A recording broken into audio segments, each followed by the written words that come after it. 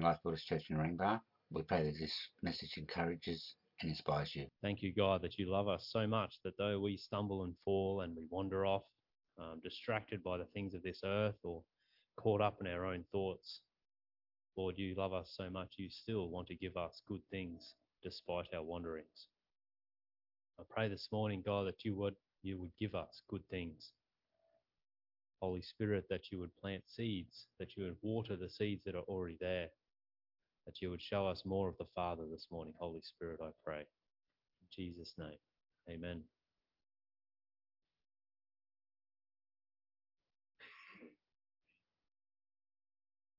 Okay, I think I have mastered all the technologies. Do you have times where you feel like you're in the thick of it? I actually looked that up because it's a weird saying to me, in the thick of it. It doesn't sound, what does that even mean? And it means that you're in a battle normally, something that's intense is what it means to be in the thick of it. Have you ever been in circumstances that you're not even sure kind of how you arrived there, how you got there? And then when you got there, you really wish that you weren't there. You sometimes feel as though you're that guy in the middle of the battlefield, the one that's worn out and lowers his sword and just kind of looks around. In the movies, that kind of scene goes quiet, doesn't it? All the noise of the battle dies away and you hear melancholy music in the background and everything goes into slow motion around him. All the chaos kind of goes in slow motion. Those scenes always highlight a feeling of weariness, don't they? A situation of overwhelming odds. How do we get into these kinds of scenarios? How many steps did we take to end up there? And at what point did we choose to walk that path, if we got to choose? How did that happen? It's the path that interests me. The path and how I came to be on the path and how I got to the place I am now is a lot more interesting to me than just my current circumstances. If I can make sense of the path that I've walked, then I can make a lot more sense of the purpose for where I am right now. And if I can understand my situation with a perspective that takes into account my entire path from where I started to where I'm going, and I can view my entire journey, then my current circumstances are seen with that perspective. So to dig into the Bible a little bit, I thought it would be good to look at a few people that probably have found themselves in those kind of situations or circumstances that I think were probably a very, very long way from anything that they expected. So the first one.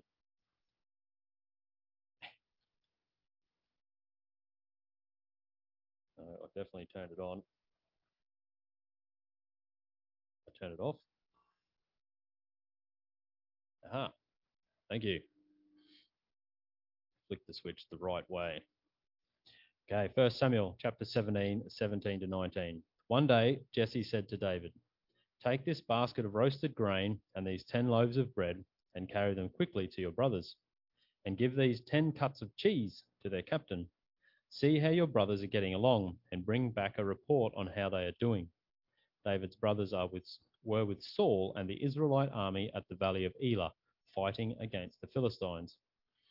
So here we have David, don't we? Everyone knows the story of David, right? You've read that, heard that preached on 1,000 times. We know that David was the youngest of 8 boys in his family. It doesn't mention daughters, but there was probably some of those as well. But he was the youngest of 8 boys in his family. The oldest 3 were in the army. And if you read through Numbers, you find out that you could only be in the army if you were 20 or older. So if you do some basic maths, at most, David was 15 years old, at most, if there was a boy born every single year. That's pretty serious. 8 boys, one at a time every single year. Don't know if I'd like to be in that family. And he is tasked by his dad to take some food out to his brothers that are in the army, and also to bring back some intel for him about how they are going. Sounds like the simple life, doesn't it? Sounds like he didn't have too many things to worry about.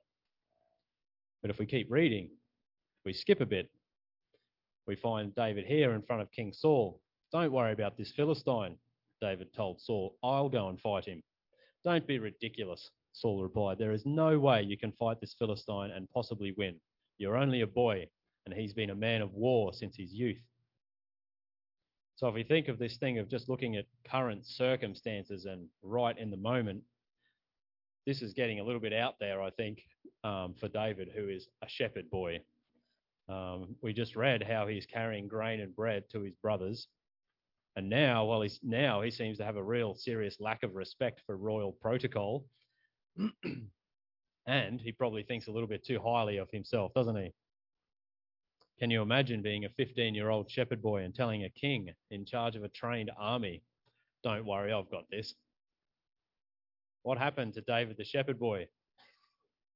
Where did that guy go? And if we jump forward a little bit more to verses 57 and 58, as soon as David returned from killing Goliath, Abner brought him to Saul with the Philistine's head still in his hand. "Tell me about your father, young man," Saul said. And David replied, "His name is Jesse, and we live in Bethlehem."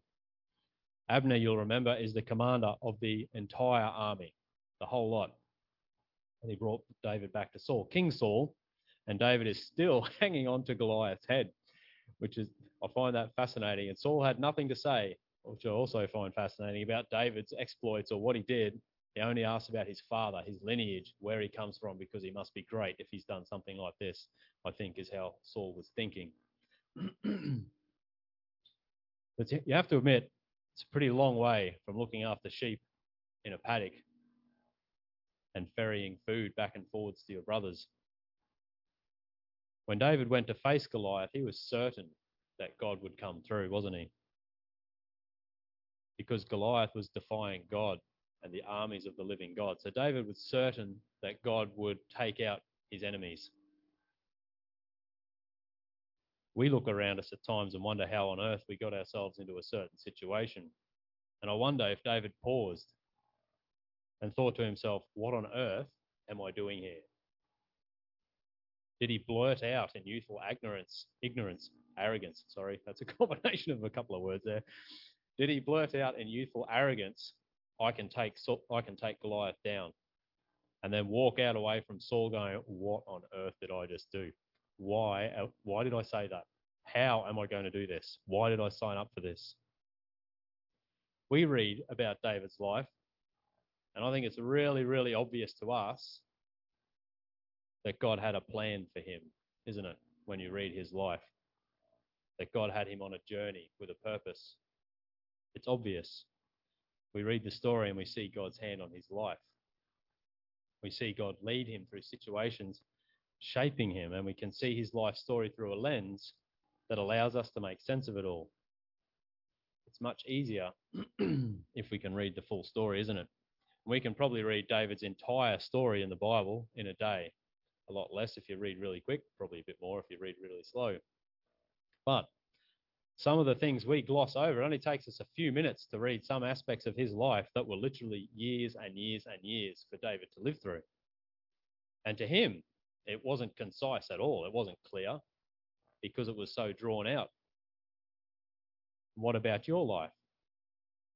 Have you ever considered that your life could be considered a story for someone to read? And then if they could read your story, even up to this point in time, would they see an overall picture or a theme? Would they see God's hand on your life or a clear path that is plainly obvious to them, but to you guys sitting here and to me, the path is not so clear because it's taken time to get here?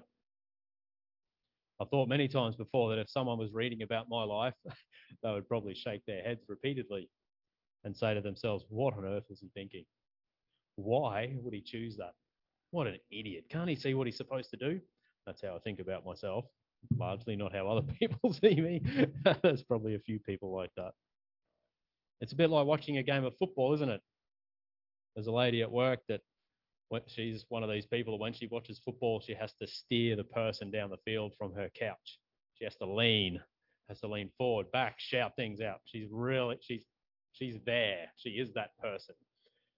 And it's like we can see what those guys need to do because the camera angle is high. We can see where all the other players are on the other team. We can see the gap. We can see which way they're running. And we're willing this guy with the ball to go and do a certain thing, but the guy with the ball can't see what we can see, can he? He's on the field at ground level, and he can only see as high as he is tall. He can't see where everything is all at one time. So all the players on the field do the best with what they are trained to do, don't they? With what they can see up front, in the spur of the moment, they make a decision based on what they can see and how they've been trained and what the answer is in this situation. That's what they do. What about your life? Right now, can you look at your life and see a bigger picture, even though you're on the ground level? Can you see a path you're on? When I was about 15, I wasn't a shepherd. I can clearly remember having Christmas with my mum's side of the family down in Newcastle. And I can remember my uncles and aunties and cousins and things being there, and my grandma. And I can remember the presents being handed out. And no doubt I had other presents, but I remember one present very, very clearly. When I opened it, it was a 3-pound hammer. And I was 15, and I looked at it. It's one of those moments where I probably paused too long that it betrayed my ungratefulness. What would I do with a 3-pound hammer? I could not think of anything that I could use a 3-pound hammer for. And my uncle who gave it to me, I thought, why on earth would he give me this? Because he likes jokes, that uncle. I couldn't think of anything that I could use that hammer for at all. I thought that is just useless to me. I don't know why he's given that to me. But now I still have that hammer. And now I can guarantee that I've used that many, many, many times as a hammer, and for several things it wasn't designed for either. As all good tools are. It was given to me by Uncle because he knew that I would use it. Maybe not the next day, Christmas, Boxing Day. Might need it if you go to the shops on Boxing Day, but I had no use for it for years and years and years. But he knew that at some point I would use that hammer. He might not know what I would use it for or when, even though he might have had some idea, but he knew that eventually I would use that hammer. And he was right. And David, the shepherd boy, I think was probably not that much different. When he saved the flock of sheep from a bear, did he have any idea that his faith was being grown? That he would need that faith to stand tall for God in front of Goliath and eventually become king of Israel? I don't think there's any way he had any idea of where he was heading as he did those things when he was shepherding the sheep. How could he have known that? But his father knew, didn't he? God knew. And eventually the time came where multiple things from years gone by all added up and became useful. Like my 3-pound hammer, eventually it became useful. And I ask you again, what is the bigger picture for your life? What things in your past has God led you through so that you are where you are now and who you are now? What are those things for? How will God use them? Or do you write them up as only current events or circumstances, one that was fun or maybe one that was a rough patch in your life, and you isolate them from each other? It's talking about rough patches. What about Job? Or Job, if you're American. Do you know his story? We read verses 1 to 3. This is who Job is at the start. There was once a man named Job who lived in the land of Uz. He was blameless, a man of complete integrity. He feared God and stayed away from evil. He had 7 sons and 3 daughters. He owned 7,000 sheep, 3,000 camels, 500 teams of oxen, and 500 female donkeys. He also had many servants. He was, in fact, the richest person in that entire area. Now, if we read just that and only that in Job, sounds like a guy we'd probably like to make friends with. He had a lot of stuff, didn't he? And to me, I think he probably hung out in circles that were a bit out of my league, to be honest. That's the very, very elite, wealthy kind of person, isn't he? But Job did go through a rough patch. And by rough patch, I mean he lost literally everything in one day, didn't he? He went from having everything to having nothing All his possessions were stolen, killed, burnt, or destroyed. Even all his children were killed when their house fell on them. And then a little while later, his health was taken from him, and his wife left him as well. He had boils all over him, so much so that he scraped his skin with a broken piece of pottery. That's not nice to picture. If you're a visual person, it's a bit ew. And it was at that point, when he's sitting there in ashes, scraping his skin, that his three friends showed up to support him in his troubles. And when they saw Job from a distance, they scarcely recognized him. Wailing loudly, they tore their robes and threw dust into the air over their heads to show their grief. Then they sat on the ground with him for 7 days and nights. No one said a word to Job, for they saw that his suffering was far too great for words. Can you remember a time where you've sat with someone or gone to see someone because they're hurting? They've got something going on in their life. And when you get there, you have these in the car, you're driving there, stressing over what on earth you can say that will make them feel better. But when you get there, you can't say anything. You just sit there, silent, because there's nothing you can say that will make them feel better. So you just sit there and you be present with that person in silence without saying a word. Job and his friends did that for 7 whole days. That's quite a long time to sit there all day, every day for 7 days, not saying a word. It really highlights to me Job's position at that point. Seriously bad place to be, isn't it? If you put yourself in Job's shoes, what was he thinking? What was he feeling? What aspirations did he have in that place? Every single asset you own, burned or destroyed or taken. Almost every single one of your employees killed off. Your children died and your house falling down. Your wife left you. Your entire body is covered with painful boils, and not one single thing in that makes any sense from the day before. Nothing led up to that. It just all happened. What thoughts go through your mind? Praise God. Thank you, God, for leading me through this. Thank you, God, that this is part of your plan for me. Job's first words when he starts to speak start with cursing the day he was born. And looking at our overall path and looking at Job, which again we can read relatively quickly, did he ever consider what was in store for him? Could he possibly have ever known the blessings that God would bring through that time? I don't think he had any idea what was happening to him or why. Most of the book of Job is about Job being in the middle, in that place that's between the start and the end, the place that sometimes doesn't make a whole lot of sense and doesn't seem to line up with where we started or the light at the end of the tunnel that we can see. He was in the middle, just as David was in the middle when he faced Goliath, and for many, many years after that as well, just as we are in the middle right here, right now. And I would bet Job never, ever, ever thought that God would directly speak to him and ask him to answer questions. Pop quiz from God. This would be something most of us are probably not keen for. Then the Lord answered Job from the whirlwind. Who is this that questions my wisdom with such ignorant words? Brace yourself like a man, because I have some questions for you, and you must answer them.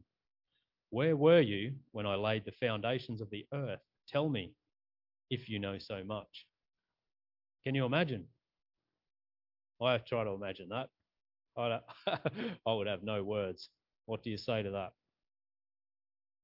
And if I think of Job, who at this point still feels so cast aside, cursed, trodden on, and now God is putting him in his place all over again. You know, God is not lifting him up and saying, it's okay, Job, it's going to be all right.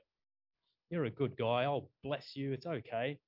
God still continues to make sure that Job's place on earth is lower than God.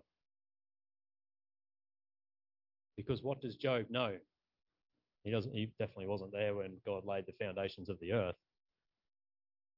But God knows. God knew. And like Job, I think we search for reasons, don't we?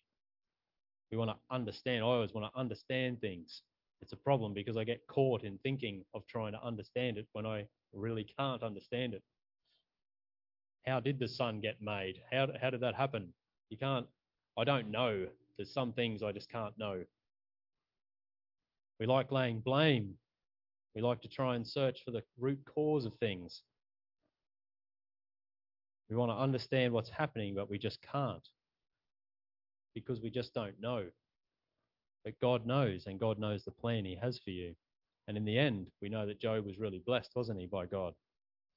We read the end of Job. So the Lord blessed Job in the second half of his life even more than in the beginning. For now he had 14,000 sheep, 6,000 camels, 1,000 teams of oxen, and 1,000 female donkeys. He also gave Job 7 more sons and 3 more daughters. Job lived 140 years after that, living to see 4 generations of his children and grandchildren. Then he died an old man who had lived a long, full life. Job was blessed for his faithfulness to God. David was blessed because his heart loved God. Faithfulness and love for God, no matter what the circumstances are, without knowing the end, without knowing the reasons for the things that happen in the middle. And if you step back and you look at your life and change the camera angle, like at the football, so you can see the whole field from the start to the try line, if we're talking the same football, do you see God's hand on your life through the good and the bad? But all of this is not only about the path that we're on for me. There's something else that perhaps less people consider. A lot of people take time to reflect on their path and the steps they've taken and the steps they will take in the future, where God has led them and where that he is going to take them. But have you ever thought about who you believe God to be? Who is God to you? What is he like? Do you know him? And how do you know him? When God says through Jeremiah, in Jeremiah 29:13, you will seek me and find me when you seek me with all your heart. What does that mean? When I was little, early primary school age, I had this fear when my parents were driving our van with all those kids in it. I had this fear if we went over an old wooden bridge that it would collapse and we'd all plunge to our deaths. Pretty irrational fear, but nonetheless, if we were driving somewhere and there was a wooden bridge coming up, I would fear that that thing would break because it looked like it was going to break and that we'd all die. And I remember quite distinctly driving up somewhere like Mullaney or Springbrook, I don't know where now, but I can still picture in my mind a little wooden bridge that went around a slight curve. And I remember being petrified that we had to go over. There's no other way around. You can't go up and over.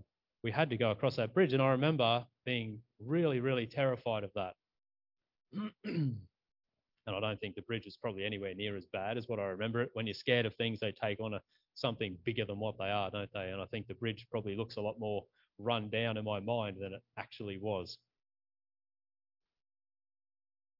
But do I still have the same fear today? No, I don't. I don't drive across a wooden bridge and fear for my life anymore. Because now I have a better understanding, a better knowledge. I have more rational thinking most of the time that comes from knowledge and understanding and experience. Did you seek God when you were a little child, early primary school? And did you find him, and what was he like? Did you seek God when you were a teenager? And did you find him, and what was he like? Did you seek God in your young adult years? Did you find him, and what was he like? In each season of life, we have opportunity to find God, don't we? To seek him with all of our hearts. And when God says we will find him, it doesn't mean that once we find him, it's our turn to go and hide, like a game of hide and seek. Finding him means to see him, doesn't it? To know him, to connect with him, to join with him. But when you're a little child, when you're 6 or 7, finding him means something different, doesn't it, to what it will mean now? And just like my fear of bridges going away, wooden bridges, with more understanding and more experience, we can know God in different ways than when we were 6 or 7 because we understand more and we've experienced more. And I think we can get caught up in doctrines, or we can get caught up in intricacies of individual words in the Bible. We can get caught up in just our experiences and our circumstances, and we can start to expect God to only be as big as what our circumstances or our knowledge have become, and no more. If we get stuck looking at only our current circumstances, we don't really start to see God as bigger than that, do we? We don't try to gain a bigger perspective. God starts to become limited to our circumstances within our minds and then also our hearts. What if Job had given up on God in the midst of his suffering? Job's belief would have been stuck in that place. What about if David had shied away from going to meet Goliath in battle? David's belief of what God could do would be limited to him being shying away from that. He wouldn't have had that victory. God is much bigger. Backwards. Where am I? There. God is much bigger than who we believe him to be when we're 7, isn't he? God is much bigger than who we thought he was when we were 16, even though we knew a lot more about him than when we were 7. And God is much, much bigger than what we experienced him, how we experienced him when we were 25, even though we knew still more about him. And today, here in this place, God is much, much bigger than how we perceive him, even now in our lives. Do you know him? We're in the middle, aren't we? Partway through a journey to be in heaven with God. Yeah, we have these expectations right now about who God is. And we try to box him up, I guess, in a way, sometimes unintentionally. And we limit him to our human understanding, make him kind of black and white without any mysterious bits that are weird or uncomfortable or don't suit what we think. Do you think God could say to us today, like he did to Job, who is this that questions my wisdom with such ignorant words? If you look in the Bible, how do you think Philip felt when he was teleported to preach the gospel to that Ethiopian? How did Paul feel when he saw Jesus and was blinded? And Paul had a belief in God already. You have to remember that. It wasn't that he didn't understand God. He had a great knowledge of the Bible, the first bits of the Bible, had a great knowledge of who God was from the history of Israel and how God worked. I can guarantee Paul wrestled a lot while he was blind, because that would have thrown him for 6, wouldn't it? All that he thought about God was turned on its head as soon as he saw Jesus. What about Peter walking on the water? What about the lady with the jar of oil that didn't run out? Did all these people believe that God would do that before they got there? Or did they learn who God was through those things as Peter stepped out of the boat? He probably, I'm not sure, maybe he did 100% believe. Maybe he was just so focused on Jesus. How did that work? The lady with the jar of oil that never ran out, I don't think she would ever have thought God would do that. But it happened, didn't it? It's a circumstance, an experience. And it's not all about the experiences. But if we don't have experiences of God working and moving, what do we know about him? What does Murray say all the time? Know, grow, and go. It's the same, isn't it? Knowledge, understanding, experience. I think you could put those words in literally any order and they would still cycle around back to each other. On this earth, while we live here, God can still surprise us and show us more of himself in ways that we can't imagine, no matter how much we think we know about him. He is outside our human thinking, isn't he? 2 Corinthians chapter 6, verses 8 to 10 say, we serve God whether people honour us or despise us. whether they slander us or praise us. We are honest, but they call us impostors. We are ignored, even though we are well known. We live close to death, but we are still alive. We have been beaten, but we have not been killed. Our hearts ache, but we always have joy. We are poor, but we have spiritual riches to give to others. We own nothing, yet we have everything. Paul, the Apostle Paul, lived these things, lived them. And Paul was faithful to God, wasn't he? He lived a life that was purely about glorifying God. And I think he probably knew God in ways that a lot of us don't know, simply because we haven't lived the same life that he lived. He knew things. He grew and he went. And because he went, he knew more things. And then he grew and then he went again. The hardships he had, the troubles he had, the good things that he experienced, the adversaries he had to deal with, all of that was part of his path and his journey, all part of his growth and how well that he knew God. We're in the middle, yet somehow we view the middle as kind of all that's there. Right now, God is much bigger than you think he is. In another year, you will know him more if you seek him. If you don't grow or go with that knowledge that you gain, you'll know more about him, but you won't know him any deeper. God knows exactly where you'll be in a year. He knows your path. He knows where you started, and he knows where you'll finish. And he wants to lead you on that path. All that remains is for us to choose him and to seek him with all of our hearts. And in that, we'll find him, won't we? He promises that we will find him, and he is faithful to his promises. We can find him, even in the middle, even if your circumstances are not what you want them to be right now. You can still find God in the middle. All your experiences, if we can seek God in those, all point back to him and all help us understand who he is and know him. Let me pray for us. Heavenly Father, it's hard to comprehend God while we walk this earth and we go about doing the day-to-day things that we have to do. We have to go to work. We have to look after our children. We have to learn things at school or university. We have to meet with people. We have to eat and prepare food to eat.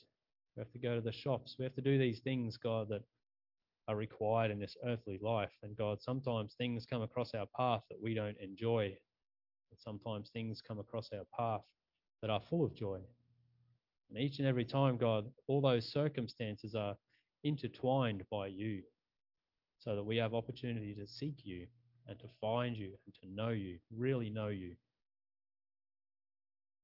God, I pray that you would help us to find you, to seek you. Give us a real desire, God, deep within our souls to seek you more than anything else. And God, I pray that we will change over this next year, the next 2 years, the next week.